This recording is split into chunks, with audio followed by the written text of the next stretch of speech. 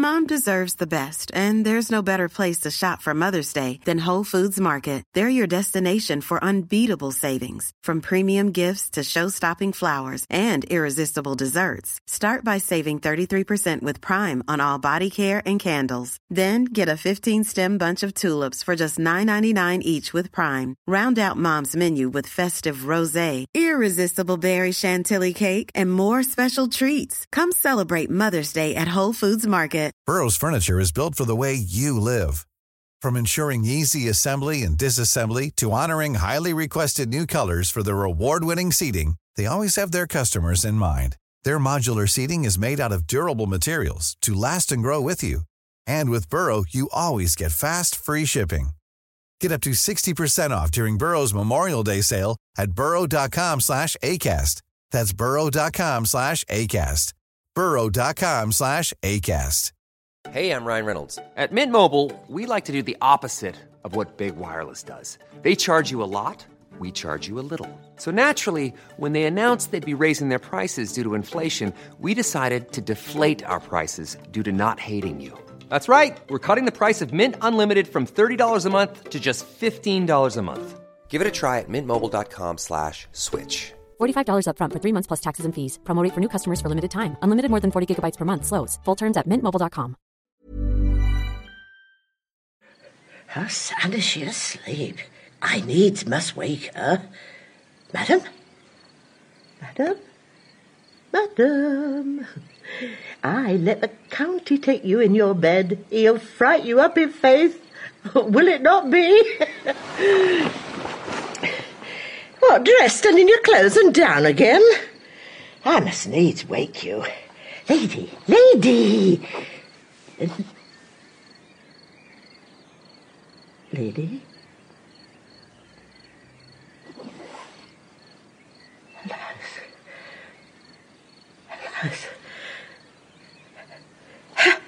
Help! Help! My lady is dead! Oh, what a day that ever I was born!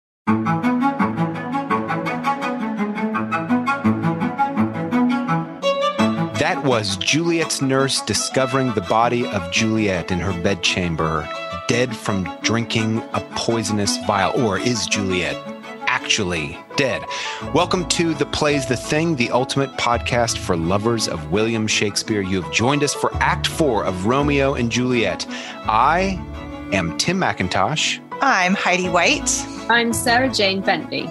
And we are so glad that you have joined us, dear listeners. And we want to remind you that if you are a stateside listener, PBS is going to broadcast this month, April 23rd, 2021, an original film for television by the National Theater. It's kind of a stylized film of Shakespeare's masterpiece, Romeo and Juliet, by the National Theater. Stars Josh O'Connor and Jessie Buckley. And Sarah Jane, one of the benefits of living in Great Britain is that you actually have already seen this performance. You saw it this week, didn't you? I did, and it rarely happens that way round. It's usually the American premiere first, and in Britain we're sitting waiting for the premiere to come to us. But yes, I've seen it. And I'm excited to hear what listeners think when they get to see it at the end of April. Are you going to tell us anything about what you thought about the production? I think I'm going to be tight-lipped for now and try not to give anything away. Okay, I'll do my best not to. All right. That's great. That's great. We traditionally have a question and answer podcast at the end after Act 5. And I'm sure that we're going to talk about what we thought about the production. Heidi and I are going to watch it on the 23rd. Hopefully our listeners will also watch it on the 21st. So we'll hear your convictions then, Sarah Jane. Let's dive into Act 4. So Scene 1, a plan is hatched. This plan is going to really kind of like blossom in the closing scenes of the entire play. The plan is hatched by Friar Lawrence. And the scene opens with Friar Lawrence speaking to Paris, who is, I guess, engaged to marry Juliet because nobody except for Juliet Romeo and Friar Lawrence know that Juliet and Romeo have already been married. So Friar Lawrence is speaking with Paris about his impending marriage to Juliet. And then Juliet arrives. Paris is really glad to see her. And we've not talked about Paris. He's this kind of side item character. And by the descriptions from Juliet's nurse, he's got it like going on. You know, Paris he's good looking, he's well born, he's well educated.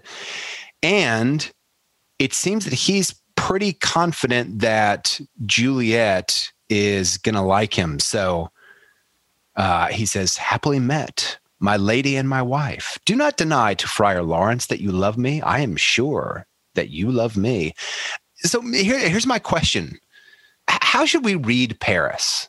I mean, he's confident, certainly, but should we perceive his confidence to be hubris? Does he have a big character flaw here? What do you think, Heidi? I've never read Paris as villainous or even arrogant. Like he seems almost like milquetoast to me. Like he's trying to flirt with her and she doesn't want to, but that's like par for the course he's literally supposed to marry her tomorrow. So he seems like he's allowed to flirt with her. He doesn't seem at all in tune with anything that's going on. And he's not a major character. He seems extraneous in the sense that Shakespeare didn't flesh out his character, and Shakespeare's such a genius at fleshing out character that seems intentional to me as if to say, he doesn't even matter. He's just a regular guy, like not worthy of Juliet, but not because there's something terribly wrong with him, but because they don't have this magical and transcendent love, which is something that just happened to Romeo and Juliet. Heidi, is he dumb? I mean, not Juliet's very clever with him. He doesn't seem to pick up on what she's putting down. Is he slow? Yeah, I mean, that seemed like all of my dating experience in college too, right? So that's... I wish you could track with me. You just can't track. Picking up doesn't mean what you're dumb. You're just not picking up what I'm putting down. So, I don't read Paris negatively. I don't read him positively. I've never seen him portrayed as a villain in a production. I've always seen him portrayed as just a guy. Mm-hmm. Mm-hmm. What do you think, Sarah Jane? Sarah Jane, how do you read Paris? Well, I think he is very misfortunate, and that we should perhaps have quite a lot of pity for Paris, because he, in a way, is a victim of this tragic plot of Romeo and Juliet. He's a kind of accessory to it. And in terms of his function in the plot, he's really crucial because, in a way, he's a direct opposite to Romeo. They're both present at that first feast. Juliet is asked at the feast to consider Paris as her future husband. They both are hasty. They both want to marry her immediately. Paris particularly wants heirs, he says, which seems like a noble reason to want to get married. And in this scene, I don't see him as overconfident. If anything, I see him as a little out of his depth. He's not capable of understanding a woman like Juliet. He's underestimated her, I think. He's done all this bargaining with her father. I don't think there's anything sinister about him, but he doesn't, in this scene, he doesn't come off particularly well. He doesn't seem to have the measure of Juliet. What I did find really, really striking, though, especially seeing the play recently, is that it's Paris who she meets when she comes to the friar's cell. In terms of the dramatic power of that, Juliet has just put up with so much before she enters this scene. She's considered death. She's considered the death of Romeo. She's lost, yes, Tybalt, but she's also considered that Romeo would have been killed by him had he not killed Tybalt. And death and exile, they sort of read those as the same thing. And she sees her whole world crashing down. She's come to the friar for some sort of desperate solution, and she meets Paris. And she's sort of in this emotional turmoil. And in this scene, she has incredible composure, and Paris seems so easy for her to just sort of dismiss and play off. When you say Paris is out of his depth with Juliet, I'm thinking back and I'm thinking, isn't everyone out of their depth with Juliet? I mean, Romeo understands her, I think, best of anyone in the play, but even Romeo is not kind of operating at her speed and capacity. She's just cut from the more I read this play, the more I'm like, she's just the pinnacle of this play. And this play is like arguably the pinnacle of Shakespeare. And he's arguably the pinnacle of, English language writers. That we're just talking about a stunning character. Heidi, I cut you off. No, I'm so glad. Forgive me for even attempting to interrupt such a great speech. It's like interrupting Hamlet in his to be or not to be speech, right? It's like, sit down, woman. I wish. Poor Ophelia. I completely agree with you. I think, although of course Hamlet is Shakespeare's pinnacle character, but this thing about Shakespeare, he writes these women that steal the show, and he just seemed to really love strong women. And I can't wait to meet this guy someday in the afterlife and just say, like, how did you end up writing these incredible women in your time? And so anyway, he just seems to have such a great regard for women. And you see that so much in his plays. And Juliet is no exception to that, because you're exactly right. Romeo is in many ways just a guy too. And part of that statement, I think, coming from the play is that a transcendent, powerful love can happen to somebody who's just a guy, right? But it happened to happen to Romeo, who's just a guy, and Juliet, who turns out to be an extraordinary person. Yeah. It seems to me that she really elevates Romeo, and he at least has the capacity to be elevated. My sense about Paris is that, not really knowing who he has as a wife, if he and Juliet got married, I don't know that he stands to become improved in the way that Romeo stands to become improved. And already we see evidence of him being improved. Like his poetry at the beginning of the play is, it's not powerful. It's stilted. It's more about his own feelings than it is about Rosalind. But then when Juliet steps on the scene and he gets a vision of Juliet, even his poetry improves, his capacity deepens. And I see this all the time with Shakespeare, that I think Shakespeare might have a little bit of a kind of a type, which is, if you have wit and if you have poetry, you're probably a good person. You're probably a really good person. It probably means you have, and of course there are examples. Heidi, you and I, talked about Richard II is an incredible poet. He's a crap king. He's just a crap king. So it's not that Shakespeare always says, if you have wit, you have a great moral bearing. Boy, but sometimes he really does he really does give the most wit to the characters who, and he matches that wit with real moral fortitude and integrity, and they're honest. And Juliet is one of those characters, I think, for me. I wanted to join in your praise of Juliet and just say that reading Act 4 again this week, the thing that struck me about her is her capacity for love. Yes.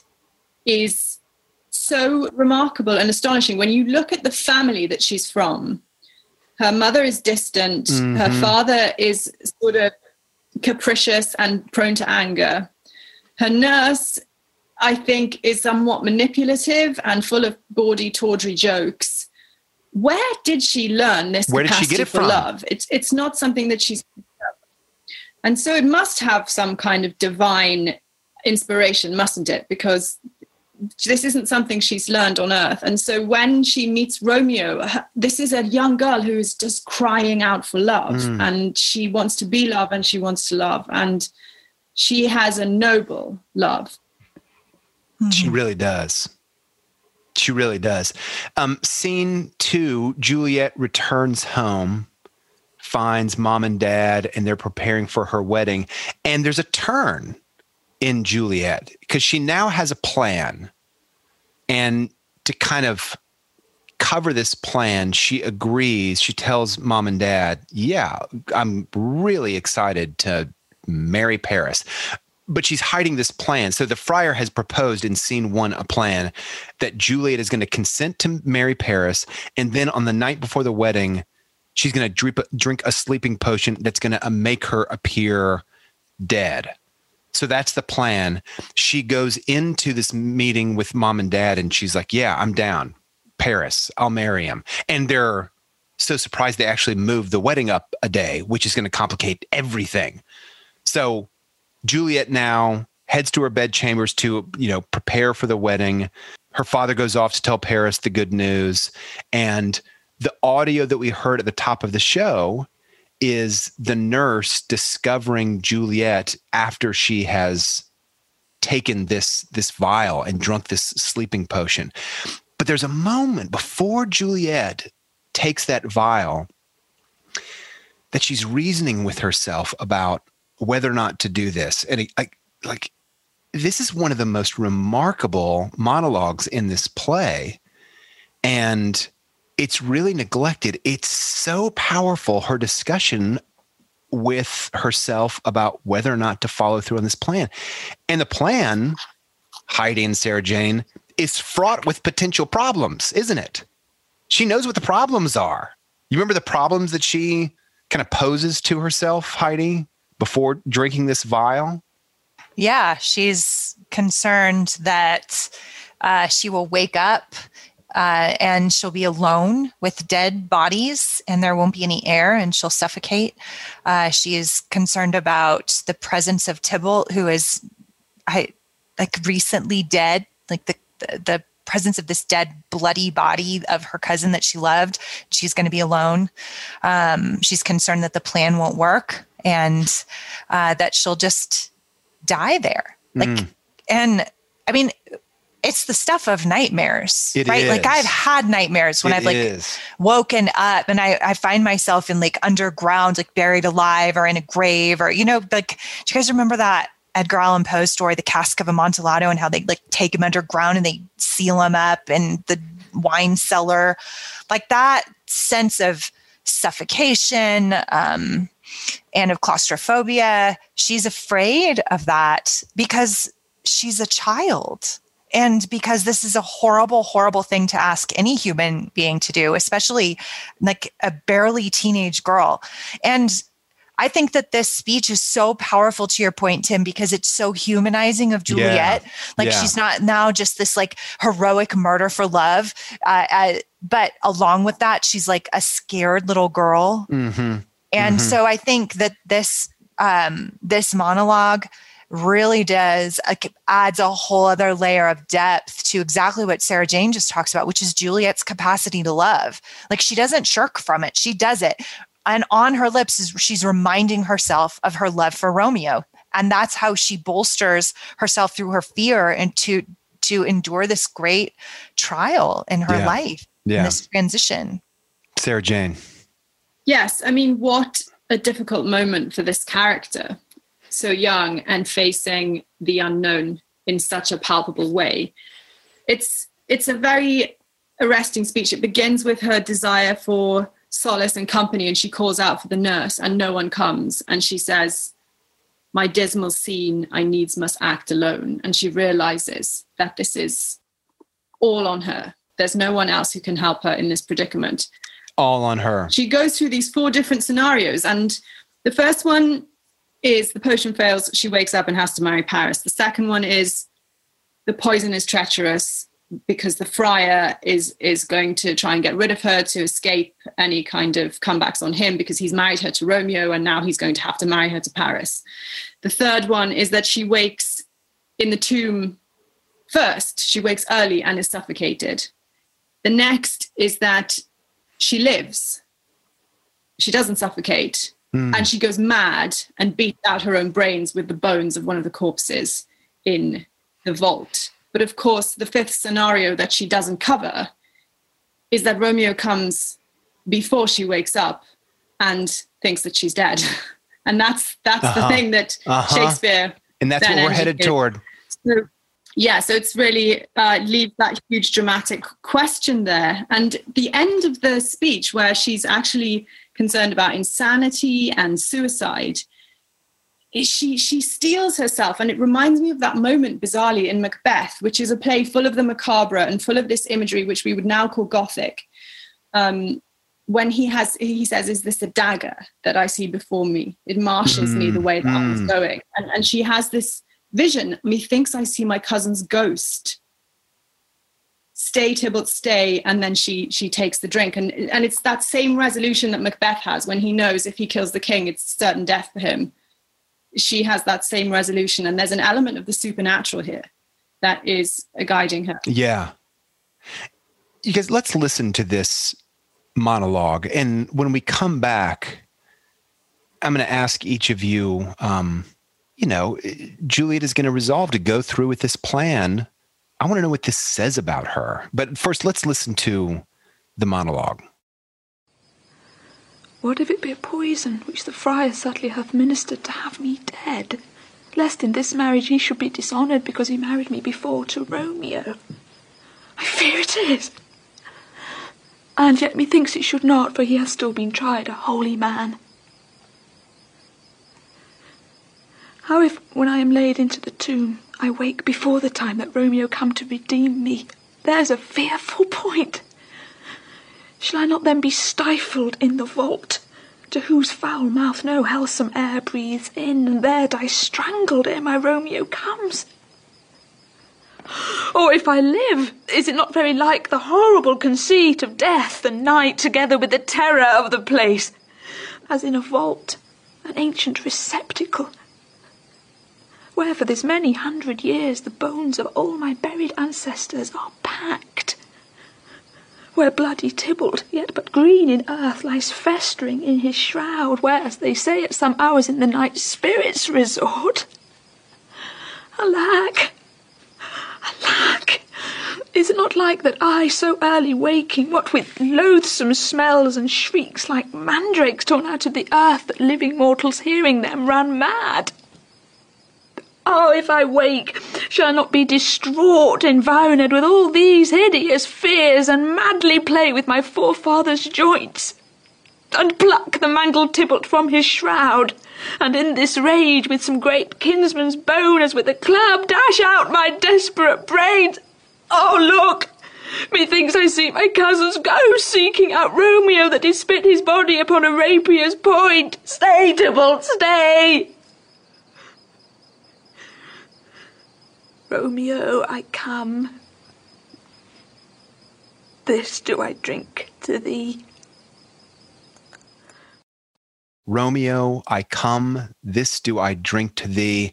So Juliet resolves, after all of these horrible scenarios that she imagines, she resolves she's going to go through with Friar Lawrence's plan. She's going to drink the vial, and she does drink the vial.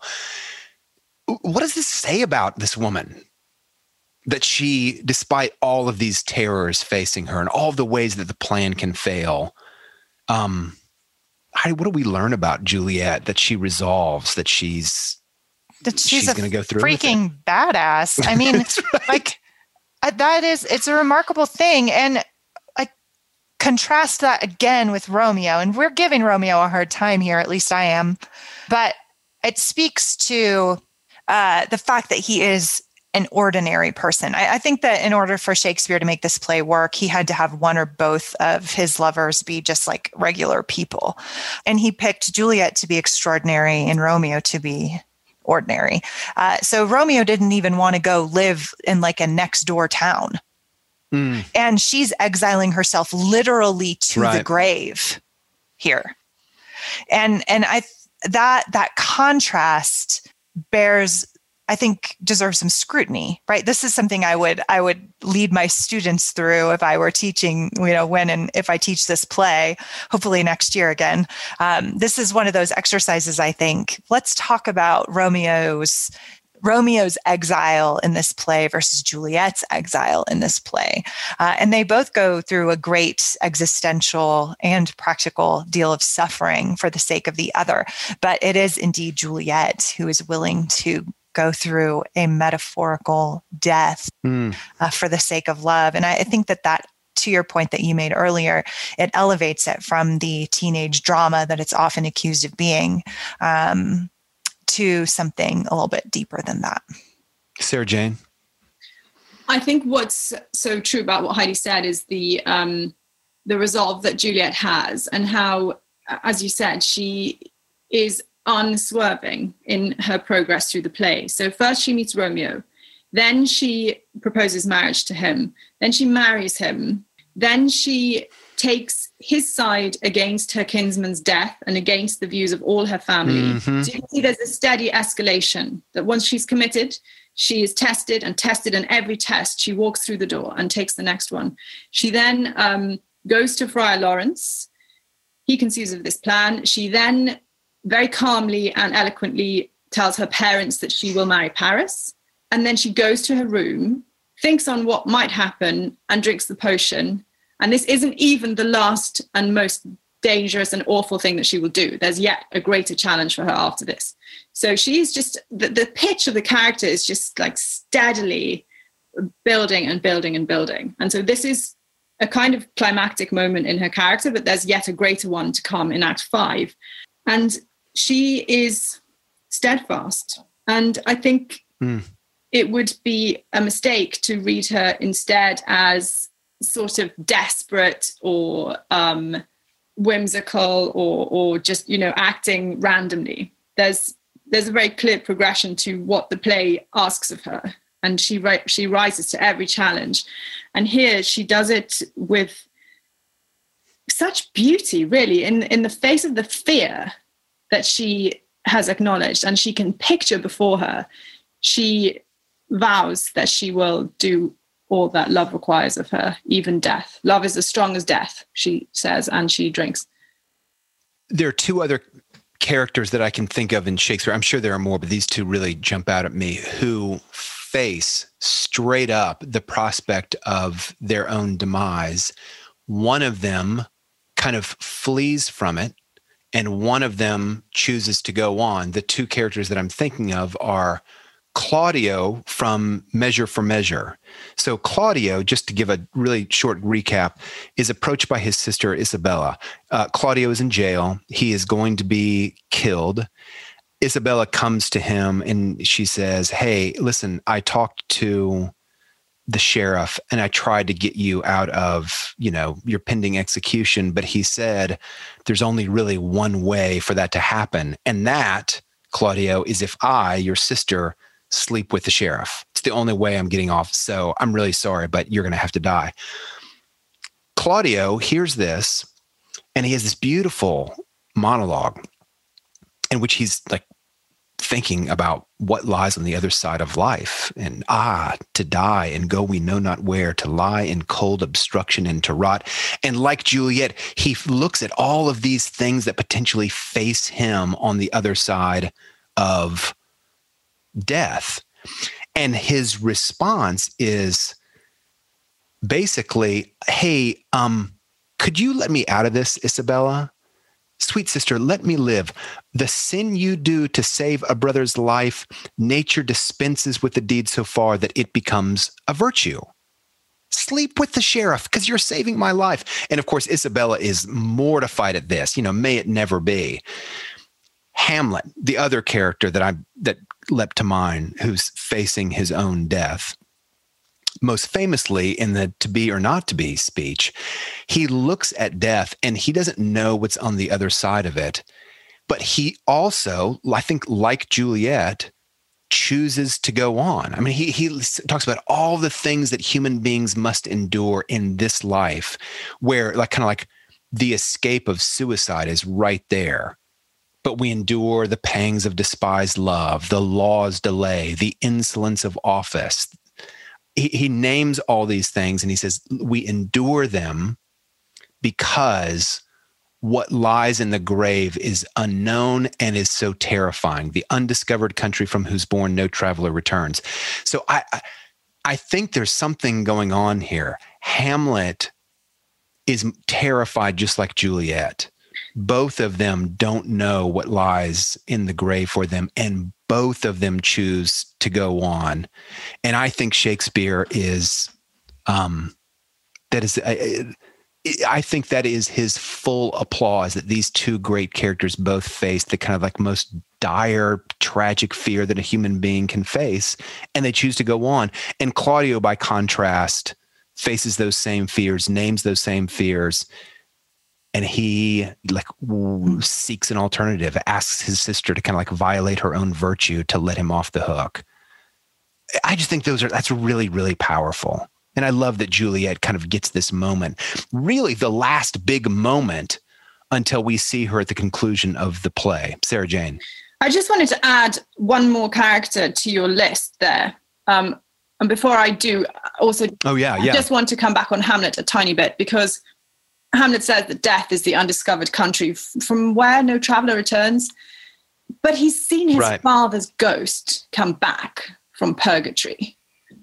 So I always find that line really problematic, because it's not true. He's seen that someone does come back from the dead.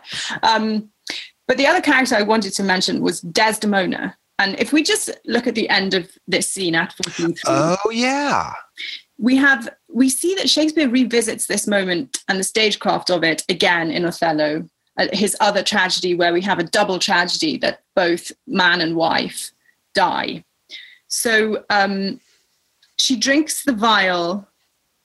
She drinks from the vial and falls upon her bed within the curtains, is the stage direction that I have in my edition for Juliet. So this is the bed, the marriage bed, where the pair of stainless maidenhoods were lost moments earlier on the stage. So now we see her behind the curtains, in a way, die to the audience. Of course, the dramatic irony is so powerful, we know she's not actually dead. And so the marriage bed, it becomes her deathbed. And then we see that again, don't we, with Desdemona and Othello at the end of Othello, that the marriage bed is also the deathbed.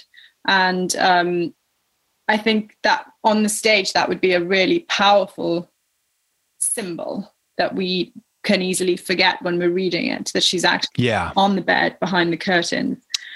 Right. It's another moment. This podcast is really adamant that Shakespeare is meant to be performed, not merely read. And this is one of those instances that the kind of like symbolic weight of her dying in her marriage bed is lost, or it could be lost by just reading the play. Yeah. After Juliet's, quote, death, the nurse goes to wake her. She finds Juliet dead, and mother and father come in, and soon after, Paris arrives with Friar Lawrence. But I'm interested in Lady Capulet, Juliet's mother.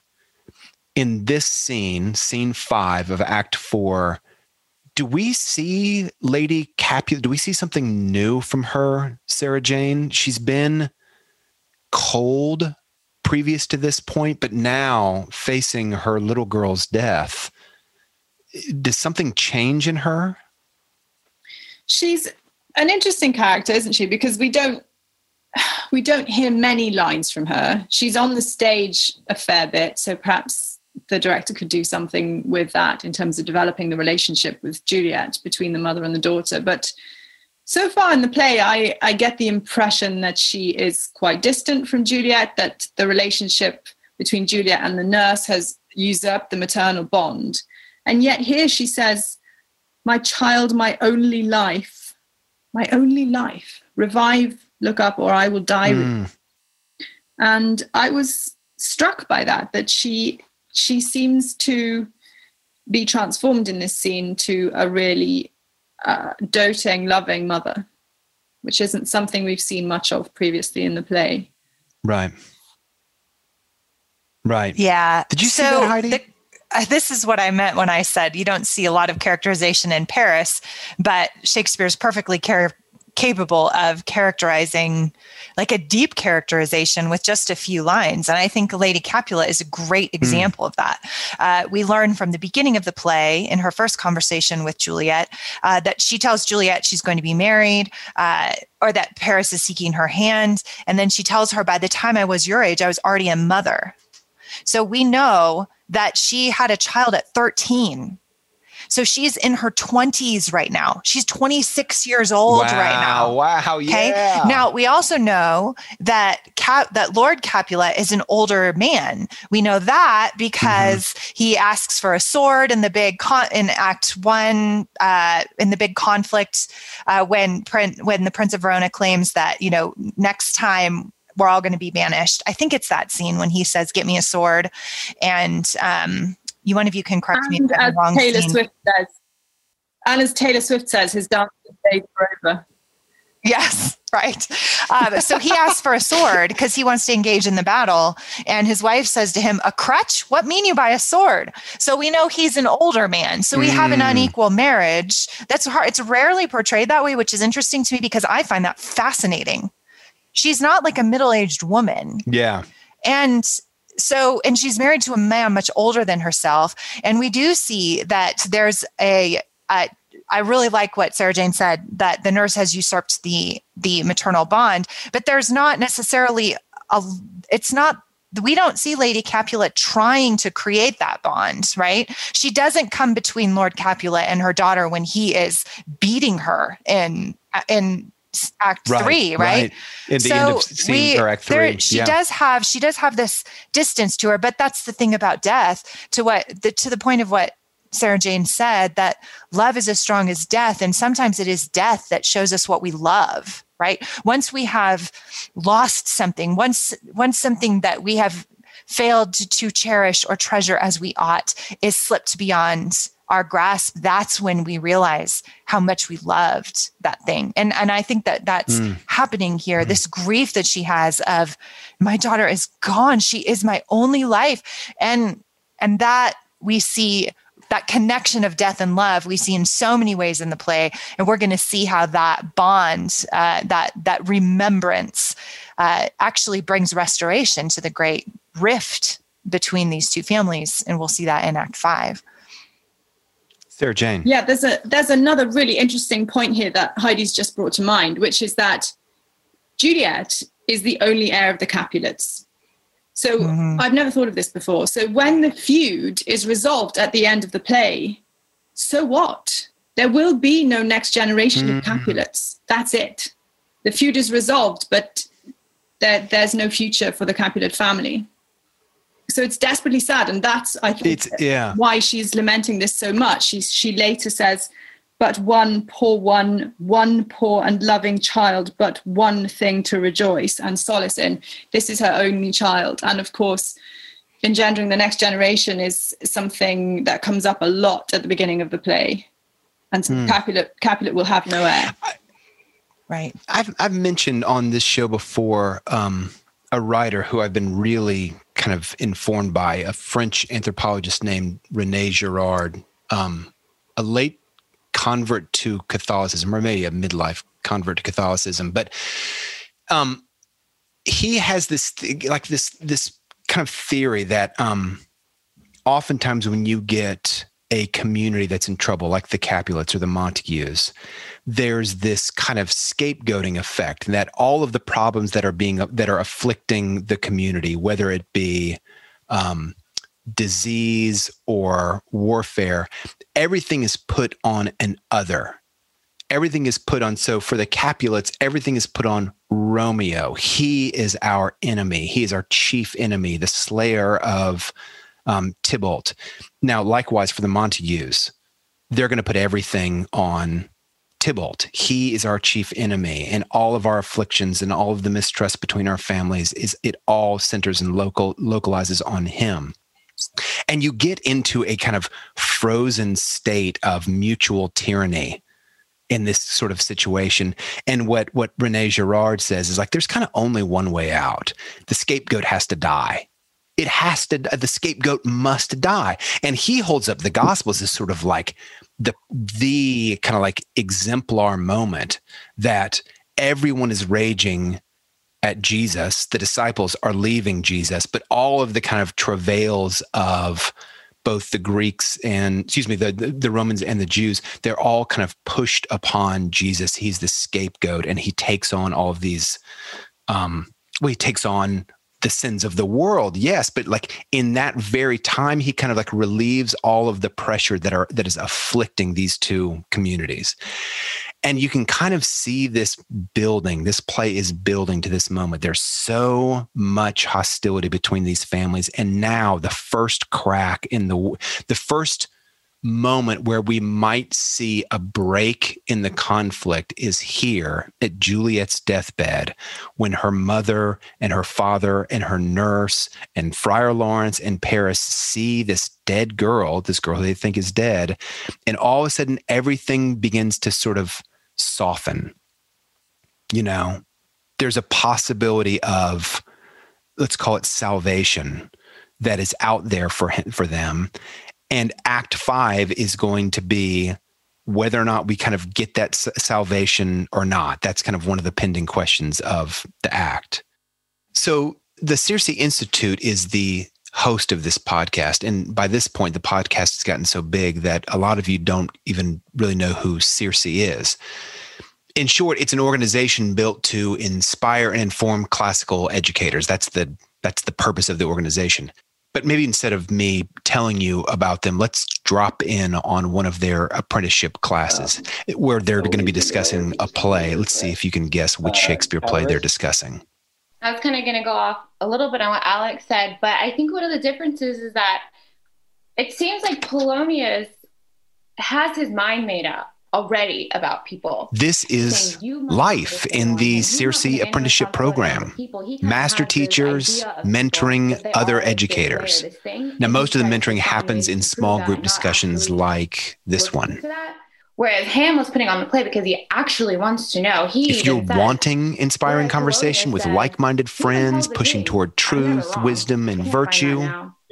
Yeah, when have I said it was thus and it was not, right? Exactly. Learn more at Circe, that's CIRCE, institute.org/apprenticeship. Okay, back to our show. But he's already made up his mind.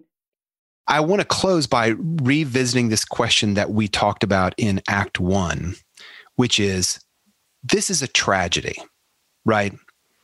Is this a typical tragedy along the lines of Macbeth and Lear? Macbeth punished for his hubris, for his overleaping ambition.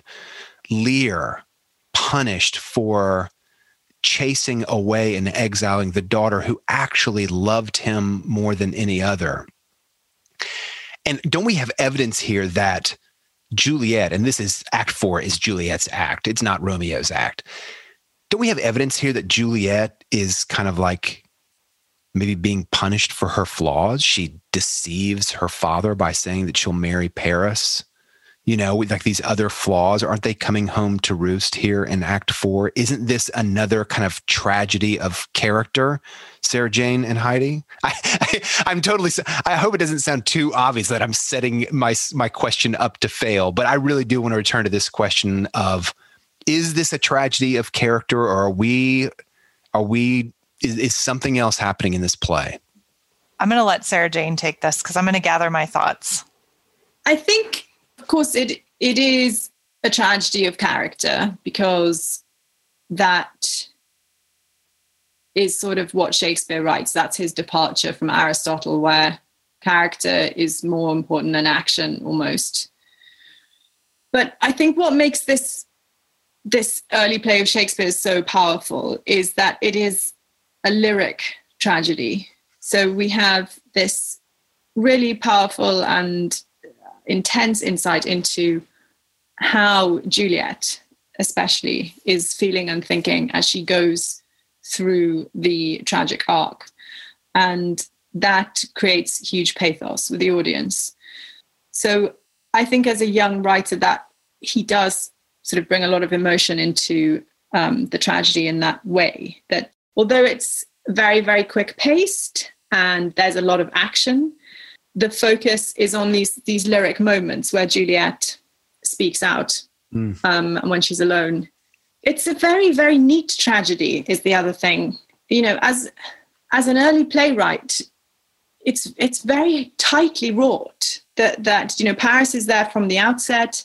All of the festivities that are prepared for the wedding feast are immediately turned on their head with this powerful dramatic inversion, and they become the funeral bier for Juliet. So if you think again in terms of the staging, that's very easily done.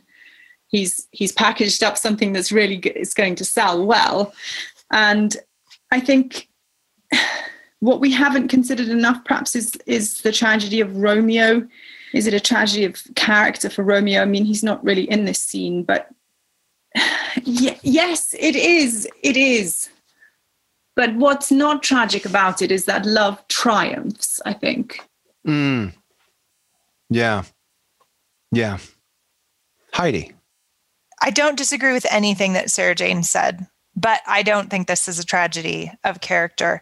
But if it was, it wouldn't be for the reason that you brought up, Tim, which is her disobedience, her disrespect to her father, her deceit, her denial, those kinds of things. Right. Those are all, to Sarah Jane's point, evidence of her great love for Romeo. She's willing to renounce her family. She's willing to deny her father, right, and refuse her name for the sake of love, and thus then that disobedience and deceit and all that falls under kind of a forgivable offense for the sake of love, and wouldn't lead to the tragedy itself. However, if there was a failure in character for them, it would be exactly, and I'm going to quote Juliet's words, it would be because Romeo is the god of her idolatry. And that question of idolatry is a big one in the play. And I've been thinking about this all day. I said to you, Tim, earlier, we had a call with David about something else. And I said, I have all of these new thoughts on Romeo and Juliet, something I've never thought of before. And so you guys are going, and our listeners are going to be the first ones to hear this new thought I had about Romeo and Juliet. You can tell me what are the flaws? What am I missing? Do you think there's something in this? Whatever. So this all started because I was listening to Lucy as she was recording the portion of Spenser's epithalamium poem. And it uses the same transcendent language. And this is what Sarah Jane pointed out about Spenser. He uses the same kind of imagery, the same kind of language to describe his own wedding day and his own love for his bride in this poem. And we were wondering if that maybe influenced Shakespeare. I think that's a really good question.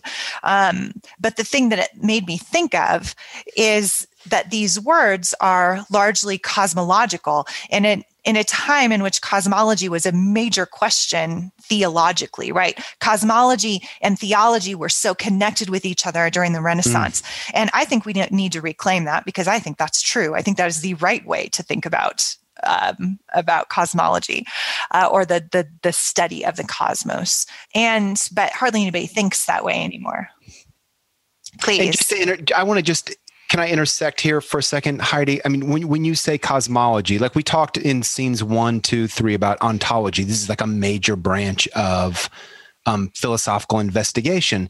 Cosmology is another one. And around this time, there's this kind of unity between Christian theology. This is just what Heidi said, a unity between Christian theology and cosmology. And so in something like Dante, 300 years before Shakespeare, the spheres are singing to each other in harmony because God has designed the cosmos in this organic and harmonious way, and it reflects both his character and his design. But it's around this time that design begins to come under scrutiny because of Galileo, Copernicus, and I think there's evidence that Shakespeare is responding to some of those changes, Copernicus in particular.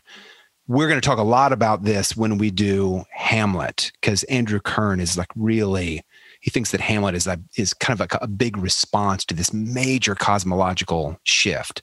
Okay, so all that, I just wanted to kind of interject, Heidi, and make sure that our listeners kind of like saw the import of this kind of marriage between cosmology and theology and its dissolution, which is happening around the time of Shakespeare.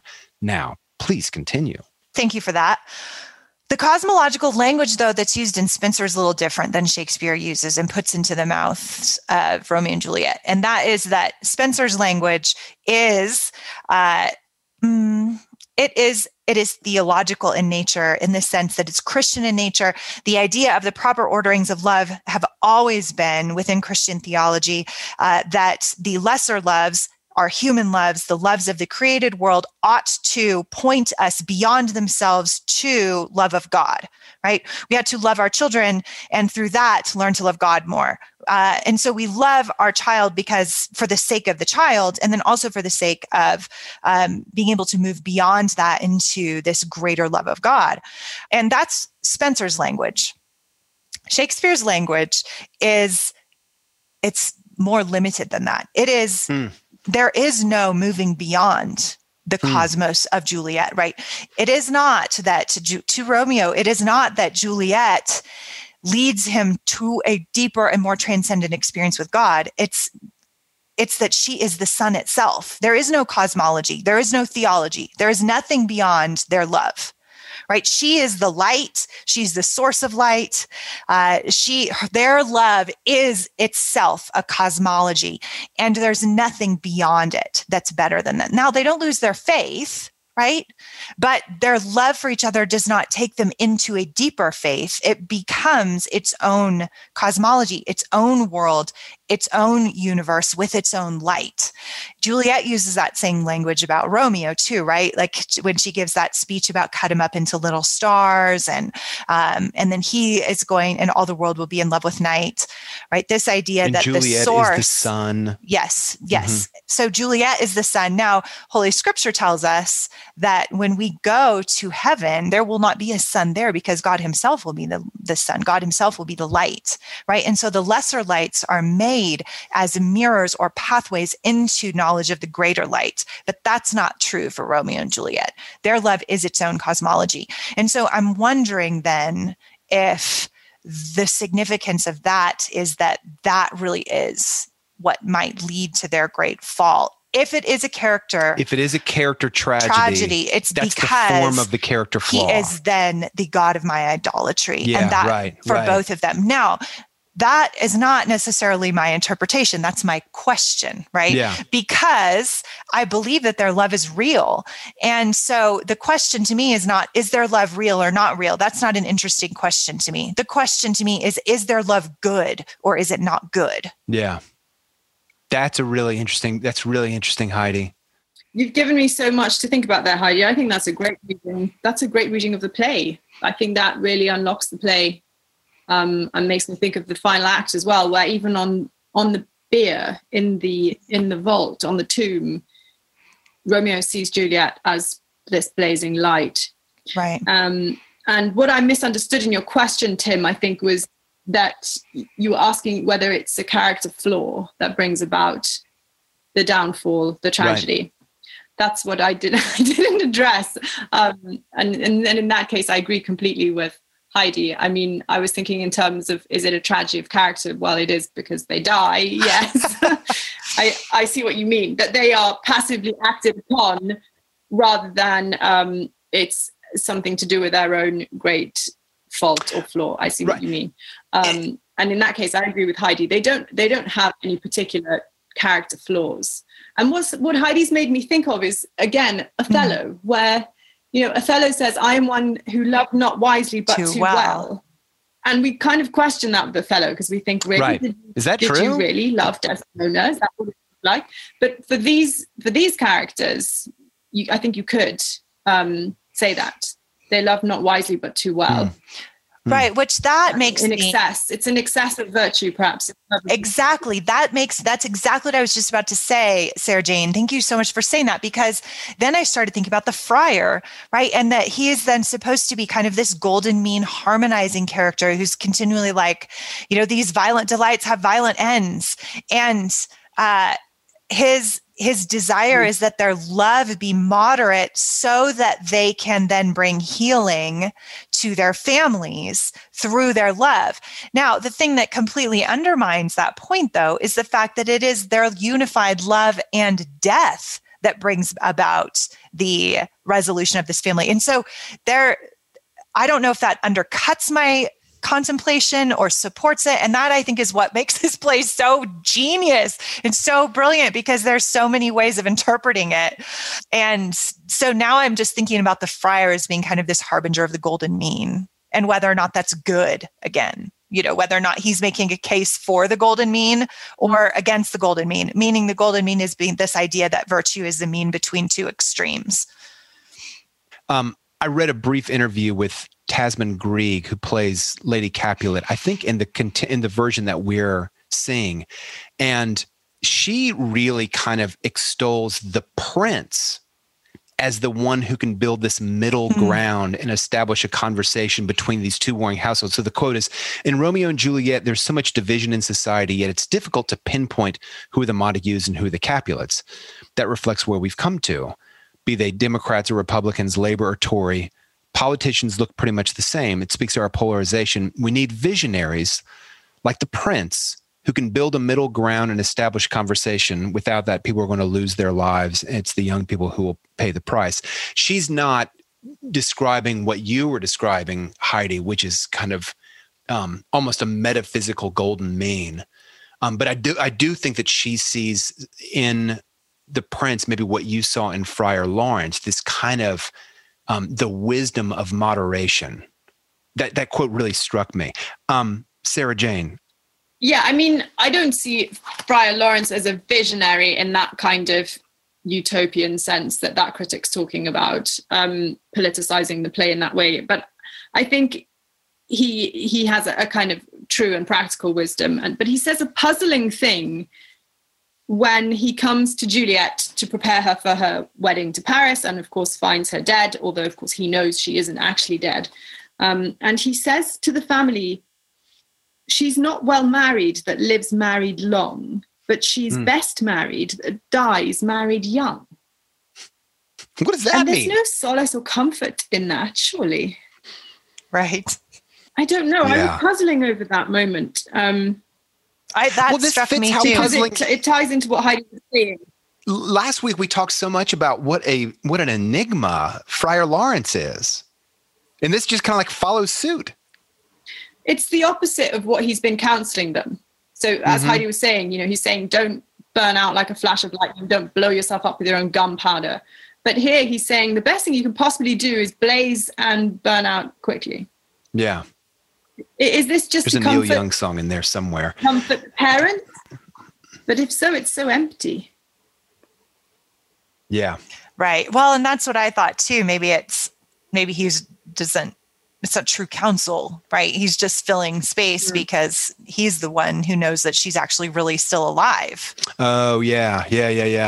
That's a great point. But I think that the question is really valid. He remains an enigma, I think, throughout the play. And I keep trying to find his function, right? What is it that he's supposed to offer here? Because he's just such a curious character. And it's not that his character doesn't work. I think it does. It's just so hard to name or pinpoint exactly what he does indeed provide to the play outside of the plot level. But it feels important, right? Yeah. I've wondered if he functions in a way like the Greek chorus functions. I mean, sometimes the Greek chorus is providing kind of like a history of who came before Agamemnon and Oedipus. But sometimes the chorus seems to kind of respond in these kind of emotional ways, like, how dare Agamemnon bring Cassandra back from the battlefield? He's married, And so I wonder if maybe Friar Lawrence is a little bit like that. He's kind of like the wisdom of the church. He's kind of the wisdom of moderation, but he also gets swept up in the moment, even like the Greek chorus gets swept up. I'm not sure about that thesis, but it occurred to me. And so I'm going to blurt it out on the air. That's what I'm going to do. You guys, closing thoughts for Act 4 as we go into, dare we hope for a happy ending this time? Can we possibly get a happy ending to this, time? Maybe this time. To Romeo Maybe and Juliet? this time. Will it be different? Will it be different this time? My closing thoughts have to do with the question of fortune. Act 5, I have things to say that need kind of the resolution of the story to come. And I want to revisit and notice that idea of fortune. Romeo's claim, I am fortune's fool. And the role of chance in this play becomes, these razor margins become really clear in Act 5 in a couple of key moments. And do we see that as chance? Do we see it as providence? Do we see it as, the clever machinations of a playwright only? Are they thematic? Do they support the questions and the themes of the play? Those kinds of, that question of fortune becomes really important here, because I think that it is this exact moment when, both of you pushed back on me a little bit on this, which led to a fruitful discussion. My claim that this was a tragedy that was almost a comedy really comes down to a plague in a town somewhere in this play, right? Off stage completely. And that becomes clear in Act 5, and it impacts their lives and their deaths. And so that question of fortune, fate, free will, whether or not this is tragedy of character, whether or not this is, some kind of nihilistic statement on Shakespeare's part, all that kind of thing. So anyway, these are good questions to ask yourself in reading Act 5. Sarah Jane, closing thoughts for Act 4. Yeah, Heidi's just also made me think that it's also Romeo's haste again, isn't it? If there were to be a character flaw, then probably haste would be it. Because when he gets the news in Act 5, the first thing he does is run headlong back. And if he'd waited, again, maybe things would have been different. But so at the end of Act 4, there are a few pointers towards the role of fate that Heidi just mentioned. The friar says, "The heavens do lower upon you for some ill, move them no more by crossing their high will." Taking us back to this idea that they are star-crossed lovers. The heavens have somehow set their love on this course. And again, as you say, Tim, that's kind of a bit paradoxical coming from the friar. He isn't talking about God here. He's talking about some kind of fate. And the other thing that happens at the end of Act 4, which should be a powerful note to the audience, is that music goes out. There is no more music in the play now. It's finished. It's silent. Perhaps one thing we can talk about in Act 5 is there's this amazing tradition in Shakespeare's stage where the end of the play would be a jig. So after Juliet and Romeo's death at the end, and I've seen this played actually when Eton put on the production a few years ago, at the end of the play, what would happen in the Globe is that everybody would get up, all the actors would get up again and dance and sing. And the play, even a tragedy, would end on this joyful note. So the music stops here. I didn't know that. And then, so you leave the theatre despite having experienced this terrible tragedy with this uplifting dancing and singing at the end. And it sort of brings everyone back to life. And we need it. Golly, we need it at the end of this play. That's really good. It sounds, this is really interesting. We have kind of coalesced around these two potential interpretations for what this tragedy is. Is it a tragedy of character? We've talked about that some. Is it a tragedy of fate? And I think by Act 5, all three of us will probably have a point of view on that. So let's visit that next week. I want to remind everyone that we love to hear from you. We will love to hear from you questions for the Q&A, which we'll do after Act 5. But you can join the conversation online or on Facebook through the Close Reads discussion group. We're also on Instagram and on Twitter at Close Reads Pods. You can reach us at closereadspodcasts@gmail.com for those of you who are trying to stay out of the social media space. I don't blame you. And don't forget, we've got an email newsletter, which you can sign up for at closereads.substack.com. Throughout these episodes on Romeo and Juliet, we are leaving you with songs and special bonus points to listeners who can identify without cheating the artist and the name of the song. We would love to hear from you on Facebook. And here is the song that we're going to close Act 4 with. Until next week, thanks so much for listening and happy reading.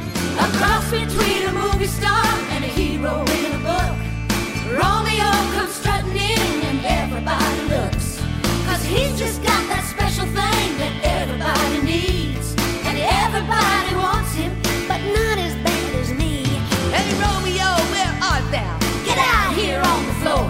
I wanna dance you, darling, till you forget wherefore.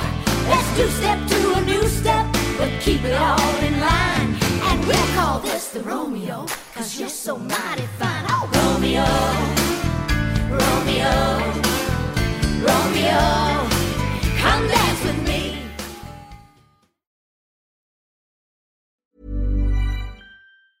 Hey, it's Danny Pellegrino from Everything Iconic. Ready to upgrade your style game without blowing your budget? Check out Quince. They've got all the good stuff, shirts and polos, activewear, and fine leather goods, all at 50 to 80% less than other high-end brands. And the best part? They're all about safe, ethical, and responsible manufacturing. Get that luxury vibe without the luxury price tag. Hit up quince.com/upgrade for free shipping and 365-day returns on your next order. That's quince.com/upgrade. Planning for your next trip? Elevate your travel style with Quince. Quince has all the jet-setting essentials you'll want for your next getaway, like European linen, premium luggage options, buttery soft Italian leather bags, and so much more. And is all priced at 50 to 80% less than similar brands. Plus, Quince only works with factories that use safe and ethical manufacturing practices. Pack your bags with high-quality essentials you'll be wearing for vacations to come with Quince. Go to quince.com/pack for free shipping and 365-day returns. Hi, I'm Daniel, founder of Pretty Litter. Did you know cats tend to hide symptoms of sickness and pain? I learned this the hard way after losing my cat, Gingy. So I created Pretty Litter, a health monitoring litter that helps detect early signs of illness by changing colors, saving you money and potentially your cat's life. Pretty Litter is veterinarian developed, and it's the easiest way to keep tabs on your fur baby's health right at home. Go to prettylitter.com and use code ACAST for 20% off your first order and a free cat toy. Terms and conditions apply. See site for details.